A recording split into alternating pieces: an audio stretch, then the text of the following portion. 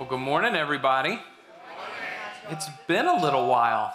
It's good to be back. Hey, this morning we are going to finish the last week of a 4-part teaching series that we've simply called Overwhelmed. As we've been in the middle of this, what we've been watching is the story of a man named Jonah and how God, despite all of his running, continued to pursue him. And here's my read this morning, that there are many of us who are on the run from God, and God is hot on our heels. And what we learned earlier was that God's not out to get us, he's out to bring us back. And that each and every one of us is in one of two categories. We are either a runner from God, or we are a former runner from God. And we're going to take one last look at this life of Jonah. And for many of us, I hope it's the place where God grabs our hearts and realigns it with his. For many of us, I hope that in the middle of our running, God begins to have his voice come through and we turn and run back to the God who created us. And so I just want to pause as we begin. I want to pray for you. I want to pray for this morning. I want to pray that God would have his way in us together. God, this morning, amidst all the distractions, in the middle of everything we carried in here, in the middle of all the things that would cause us to run from you or be distracted from you or long for things that are not you,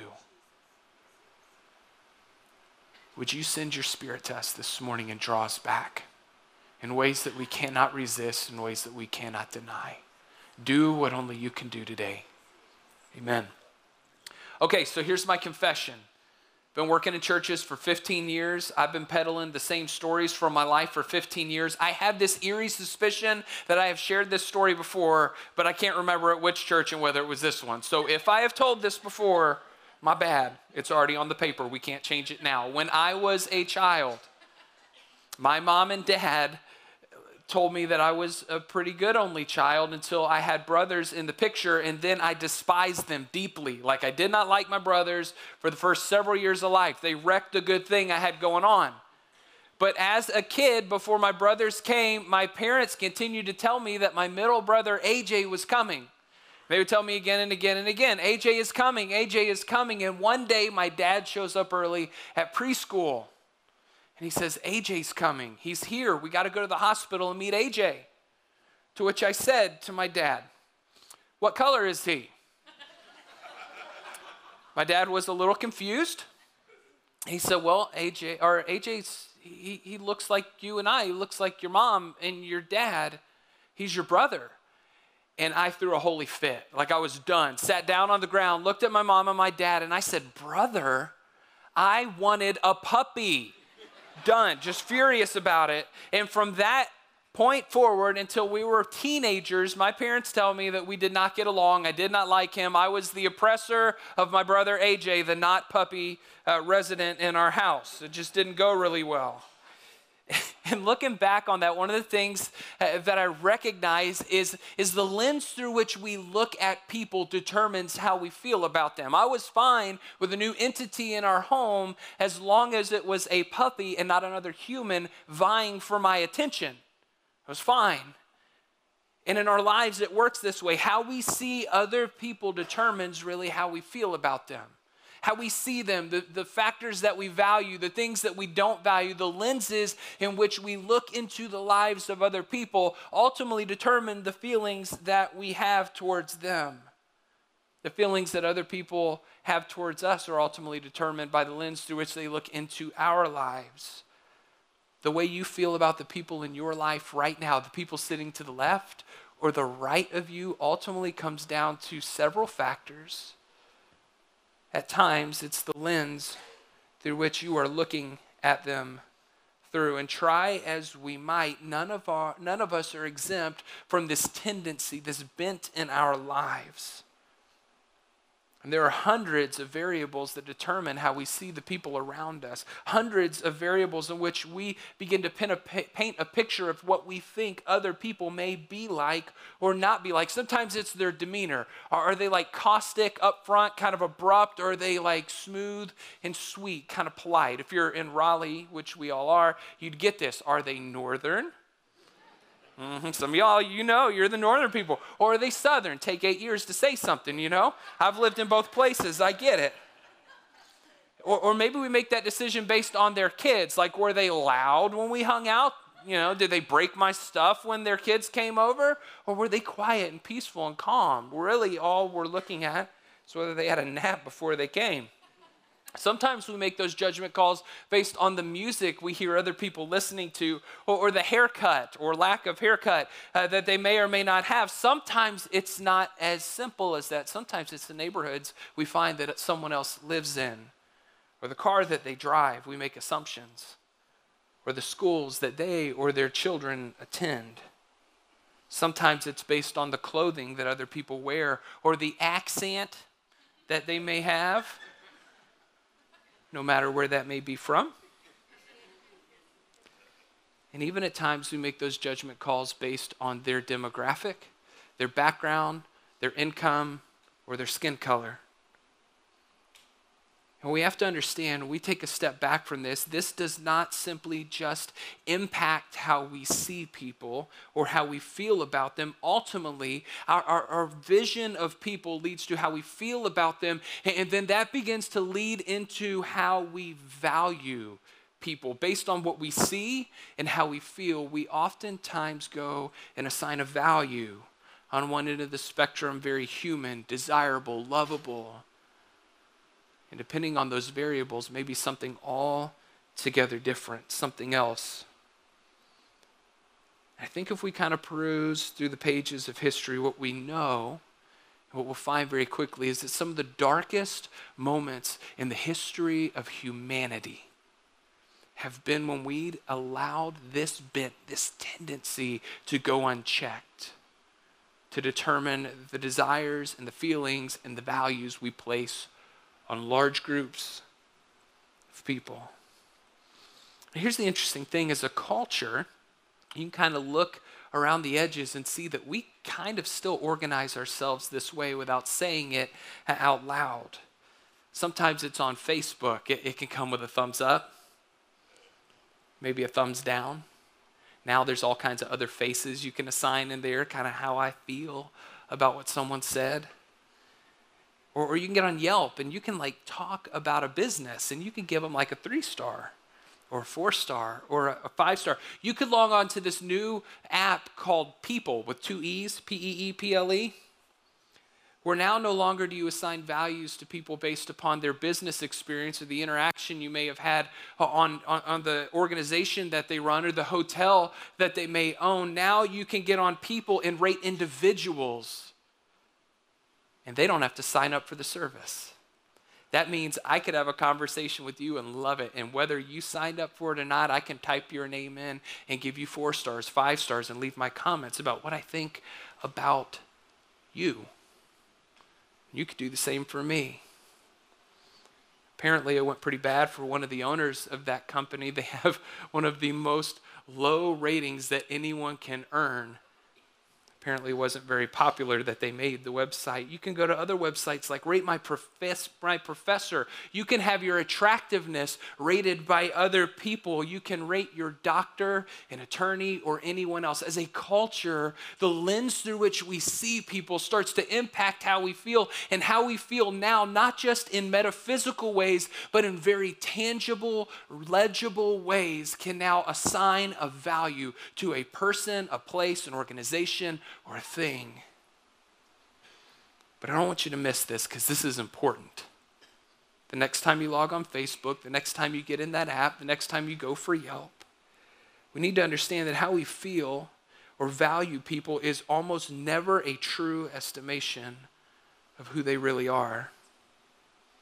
Whether we value them exceptionally high or exceptionally low. And I want to ask a big question this morning, one that maybe it'll take a few weeks to sink in, a big question that I hope makes its way under your skin and deeper into your heart. Here it is. What would it take to see people, all people, any person? What would it take to see people how God sees them? Here's the better question. What begins to change when you and I catch a glimpse of how God sees other people, when his vision begins to overwhelm, as we've talked about, our vision for individuals? Here's the big idea that's going to drive our discussion this morning. If you forget everything else, I just want to challenge you to write this down because it'll change your life. It says this: when I see what God sees, I will feel what God feels.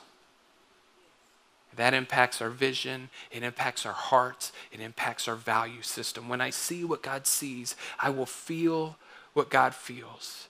And we're going to have ushers coming down the aisle with Bibles. We're going to look at this one last chapter of Jonah's life, the last thing that we really read about him. And if you need a Bible, you can borrow it, keep it, take it. It's free. Just put your hand up. We'll pass one down to you. You can read along on the screens as well.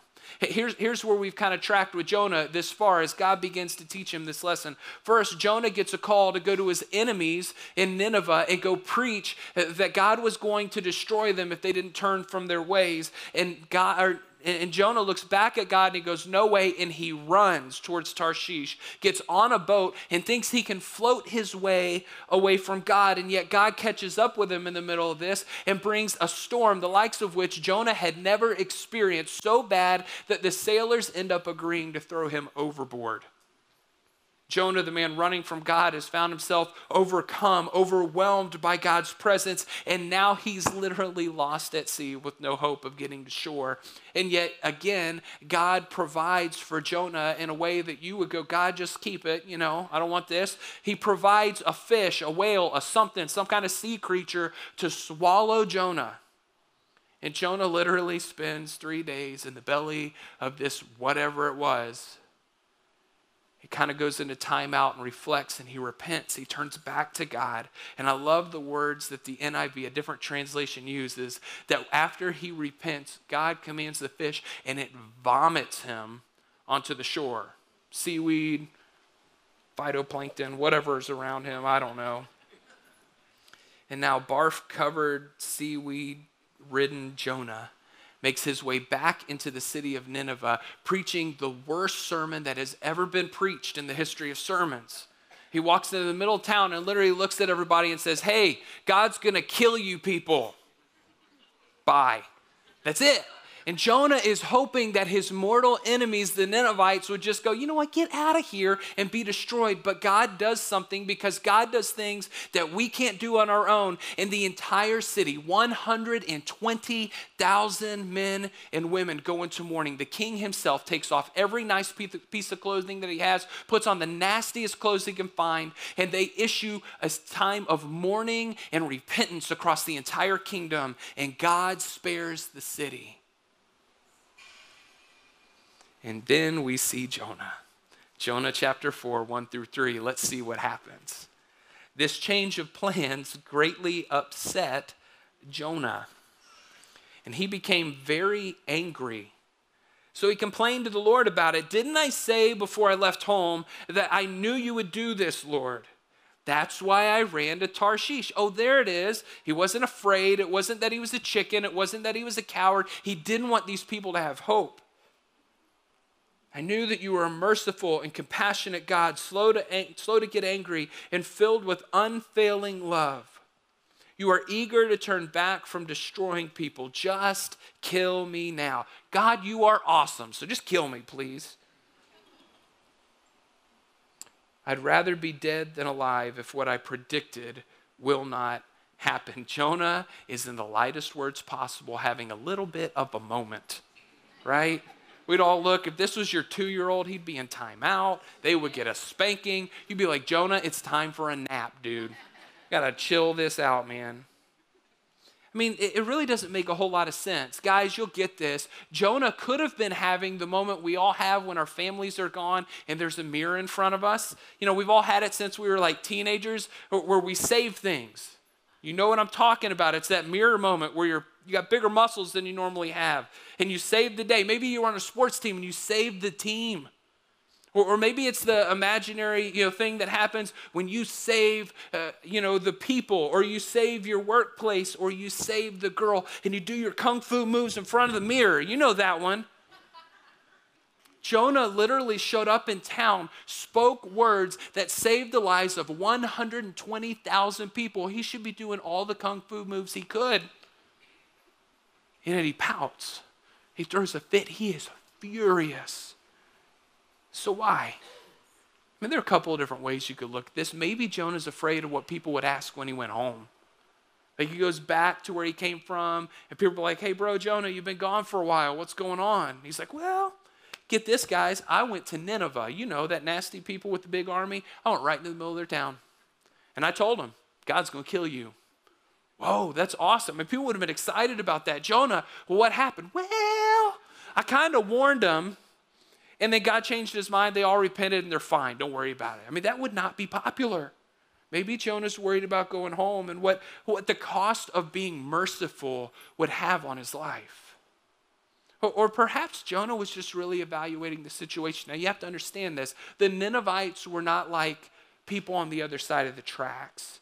It wasn't like the Ninevites were just, they held different values or they listened to different music or maybe they voted different. That was not the case. They sacrificed their own children. They killed mercilessly. They would find people and sacrifice them to their gods without regret or remorse. They were awful people. Think ISIS back in Jonah days. That was them. Maybe Jonah just couldn't handle the fact that these people would be shown mercy. I think I would have a hard time with that. But check out again what he says to him. He knew, see, despite how Jonah saw the Ninevites, he knew how God saw the Ninevites. He knew it before he even left. He said this, we'll just look back at what he said. I knew you were a merciful God and compassionate, slow to get angry and filled with unfailing love. You are eager to turn back from destroying people. Is this the picture you got of God? Let me just ask you that. Maybe you're here running this morning and you're running from someone that's not chasing you. You're running from the wrong God because that God doesn't exist. God is a merciful, compassionate, slow to anger God. Sometimes we run from an angry God who was never there. Somebody told us a lie. Jonah 4:4, God looks back at his pouting prophet and he says this, is it right for you to be angry about this? Essentially what he does is go, hey, Jonah, wasn't it just you on the run? You told me no, right? Wasn't it just you on the boat that they threw overboard? Wasn't it just you with no buoy, no lifeline, no life vest, no nothing? You were about to drown to death. Wasn't it you in the belly of the whale who finally came to your stubborn senses and repented? Wasn't it you who walked into the middle of the enemy city where they could have killed you like that? And I was the only one that kept you alive in the boat, in the storm, and the fish, and the city. Wasn't it just you? Essentially, he looks at him and he goes, wasn't it just you? Remember how he described God who needed mercy, who was desperate for compassion, who was hoping I would be slow to anger, who was glad that I was eager to help you survive and not destroy you? But if we're being honest, let's just be honest. Can't we all just picture that one person? We go, yeah, God, I want the mercy and I want the compassion, but not them. I know you're better than I am. I can picture that person vividly. Don't we all just have that one person? I know you have that person. Who we would go, God, I want compassion. I want compassion for most people. I want compassion for even seedy people I don't agree with. But God, not that person. Who knows what motivates it? Maybe it's that they have different beliefs, or they're from a different country, or they do different things. Maybe they have a different political stance as you, or they kneeled or didn't kneel at a football game. Maybe that person. And the thought that runs through our minds every time we find our exception is this: God, won't you just give them what they deserve? But in those moments, I think God whispers the same thing to us. Do you have a right? Wasn't it just you? Wasn't it just you who cried out to me? Wasn't it just you that blew it? Wasn't it just you that hoped no one would see that thing that you did? Wasn't it just all of us? So here's the thing about mercy. Mercy is horribly offensive when we realize no one deserves it. It's the thing about mercy. You don't deserve it. I don't deserve it. It is a choice to give despite evidence to the contrary. Mercy is never earned. If mercy could be earned, religion would work great. Say your, prayers, do your things, kneel enough times, and you would feel great the next morning. But mercy is not found in religion. Mercy is a gift afforded to us by Jesus Christ alone. It is given only to those who know they aren't deserving of it. And this is where the story begins to get weird. Check this out. Verse 5 and 6. Then Jonah went out to the east side of the city, and he made a shelter to sit as he waited to see what would happen to the city. And the Lord God arranged, there's that word again, he arranged for a leafy plant to grow there, and as soon as it spread its broad leaves over Jonah's head, it shaded him from the sun. This eased his discomfort, and Jonah was very grateful for the plant. So check out how twisted Jonah is. God and him have this exchange. The big day is saved. He goes out on the side of the hill, and he waits to see if God would just, maybe change his mind again, destroy everybody. He gets popcorn. He's waiting for the fireworks, whatever. And he's kind of got my haircut, by nature like me. And he's in the desert, and he realizes, man, this is getting rough. I'm going to have a sunburn, and God provides for him. Yet again, at least it wasn't a whale, right? And then it goes on. But God arranged, yet again, for a worm. Weird. The next morning at dawn, the worm ate through the stem of the plant so that it withered away. And as the sun grew hot, God arranged for a scorching east wind to blow on Jonah's bald, burned head, in parentheses. The sun beat down on his head until he grew faint, and he wished he would die. Here we go, teenager throwing a fit again. Death is certainly better than living like this, he exclaimed. Now, is this not kind of funny? Like, you may not be all about this God thing. Maybe you don't know about it, but at least you got to zoom out and go, God's got a sense of humor. Like, here's your plant. Cutting the plant, now your bald head is burned. How do you feel about that? Throw your little temper tantrum. God arranged. This word arranged, this one word is woven all throughout the 4 chapters of Jonah. God arranges for some stuff that you would not want God to arrange for. It was God who arranged the storm that stopped Jonah from running away from God. Understand that it also kept Jonah near God.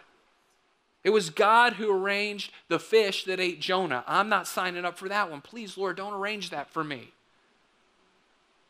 And yet God kept him alive in a miracle that I'm sure Jonah would never, ever forget. It was God who arranged this plant that gave shade to Jonah. And yet he arranged for the worm that ate it and removed it from his sight. And God arranged the wind. Get this, all throughout this story. Every time God arranges something, he is working to get Jonah's attention. He is working for the purpose of rescuing Jonah.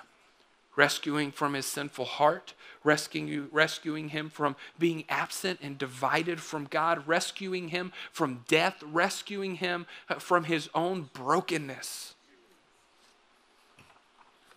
In the midst of Jonah's tantrum and in the midst of God orchestrating salvation for hundreds of thousands of people, God was still arranging individual moments in Jonah's life to rescue Jonah. What he wanted for Jonah was what he wants for you. It's what he wants for me. That we would begin to see people, we would begin to see life the way that God sees it. Because what does our big idea say? When I see what God sees, I will feel what God feels. And this is so huge for some of us here this morning. I don't want you to miss this. That some of us look at life like we would look at Jonah in this moment. This little tantrum thrower. We go, God, just move on, right? We think God's moved on from us. Like God just went on, he did his own thing, he went about his own business. We think, God, I've messed up too much. Surely you're trying to pay me back, not bring me back, right?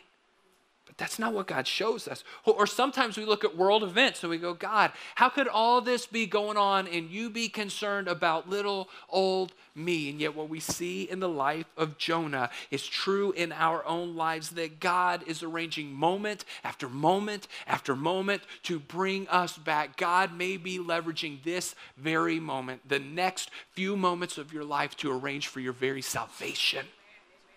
to give you the forgiveness you thought you would never have, to wipe out your sin in ways you never thought could be done, to bring you back into relationship with God when you thought all he wanted was to repel you away. God is arranging this moment maybe for your rescue. Check out the next verse. God said to Jonah, here it goes again, is it right for you to be angry because the plant died? And Jonah keeps on going. Yes, Jonah retorted, even angry enough to die. He's like my son. It's mine. But here it comes. Verse 10 and 11. Then the Lord said, you feel sorry about this plant, though you did nothing to put it there. And it came quickly and it died quickly, but Nineveh has more than 120,000 people living in spiritual darkness, not to mention all the animals. Like, dude, if you don't care about people, care about the livestock.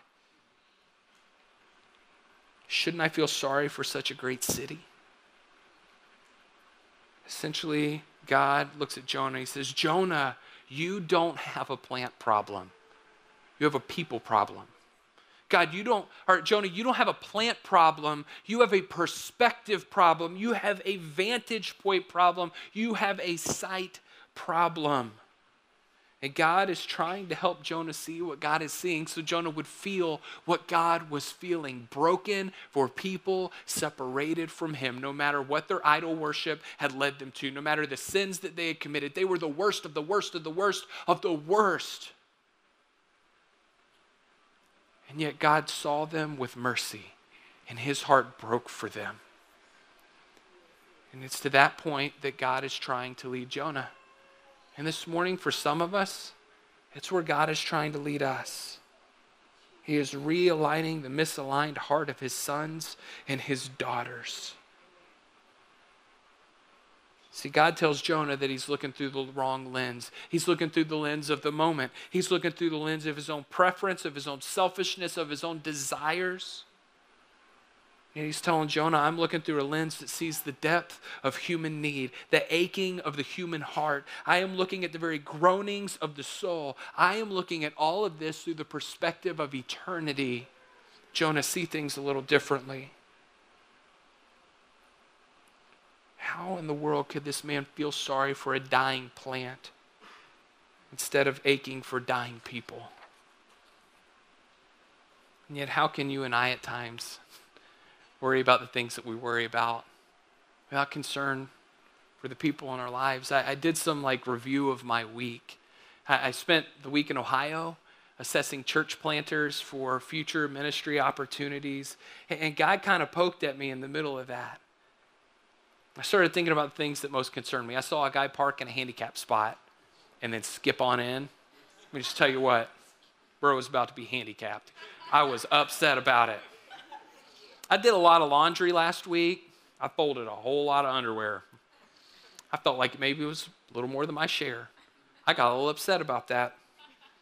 I went in, maybe parents, you've been there. I walked into my preschool very excited because it was the day that Miles went to a new classroom and I got a price break on daycare. And they told me, and I was like, man, that's awesome. Then they handed me a form that said, by the way, we are having price increases across the entire preschool. I'm right back where I started. I was upset about that.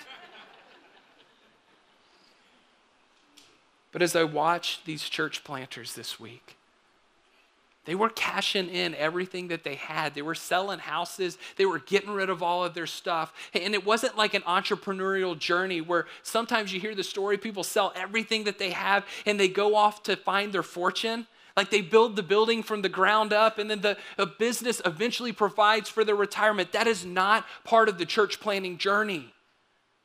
There's no fortune at the end of it. But I watched men and women who were broken for the cities that they were going to. They were broken for the places that God was sending them. They were willing to get rid and sell and remove anything that stood in the way, anything that would fund the journey. While I sat there, I felt God say to me, Austin, don't you remember selling your house?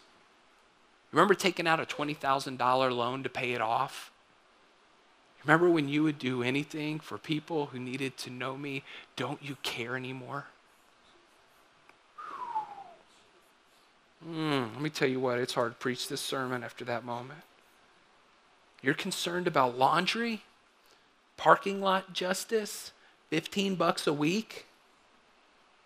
What about the 1.2 million people who live in Wake County? What about your neighbor who just lost his father?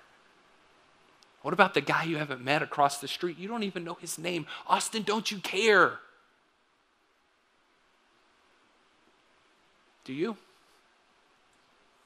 Maybe you're here and it's your first time. You need to know that I may not have seen you the right way. Your neighbor may not have seen you the right way, but God is deeply concerned for you. He loves you. See, the sobering realization of my life, I hope it's not the sobering realization in your life, but I think it's natural for us all, is that most of the time I'm far more like Jonah than I am like God. And if I could see what God sees, if you could see what God sees, you'd feel what he feels. Your value system would be different. How you treat people would be different. And the city in which we live needs a group of people like this church to look out and to see differently, to feel differently, to love greater, to respond more. Check out this picture. It's a man named Bob Pierce. 1947, Bob Pierce took a business trip to China. While he was there, he decided to stop by a mission there in the area that he was at. It was a mission school. And as Bob was watching from the back of the line, he noticed that the food line ran out of food. And in the back, the kids who hadn't gotten food yet were literally falling over dead. And it broke his heart. He did what he could while he was there, and he got on a plane, and he went back to LA, and he quit everything he was doing. And he started an organization you may have heard of called World Vision. And later in life, Bob opened his Bible and wrote a one-sentence prayer that I hope drives home for you today. It said this: "Let my heart be broken for the things that break the heart of God." What he ultimately wrote is, when I see what God sees, I will feel what God feels. For many of you, you've been a part of a 13-year journey here at Life Point Church. And over the last 13 years, you may have given more than you ever thought was possible. You may have sold stuff to make this building a reality. For some of you, you have served week in and week out. You were on a setup team that got moved to a safety team that does all kinds of other things. You've been the people that orchestrate everything that happens here. You've greeted people at the doors. You've loved on our kids. Tonight, there will be more adults who come back and care for high school students. In the middle of the week, it'll be middle school students. And you have invested again and again and again. Why? Because somewhere along the way, God began to give you a glimpse of how he sees people in Wake County, kids in Wake County, children and teenagers in Wake County, and we have literally baptized hundreds, if not thousands, of people. Their lives forever changed because you saw what God saw. Today, ministry continues on because of that very same commitment.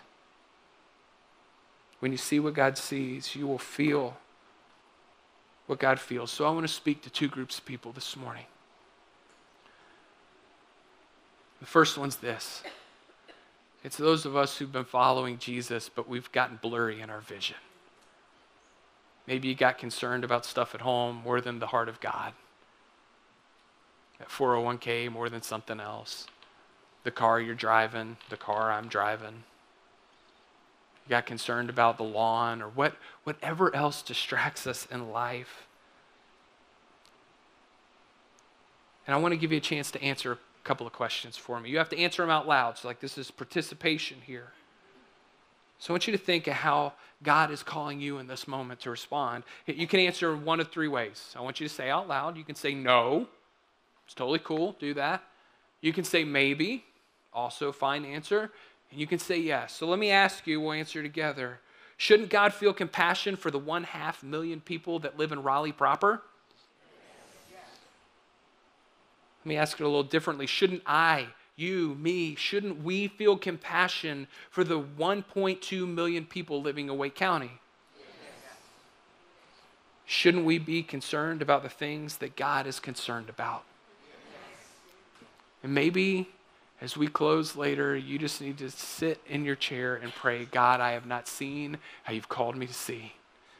I got blurry along the way. Maybe you need to take a moment like I have this week and just go, God, I need to be like you again. You can respond. Just pray right where you're at. Here's the second group of people. Maybe you're here wondering how God sees you. You were the one that parked in the parking spot.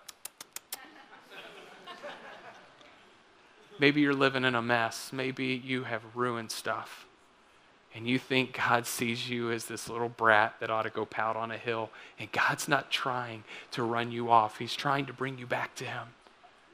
And today, after service, if you want to talk about what it means to know a God who loves you despite everything in your past, I'll be hanging out up here. I'd love to talk to you. Let's pray.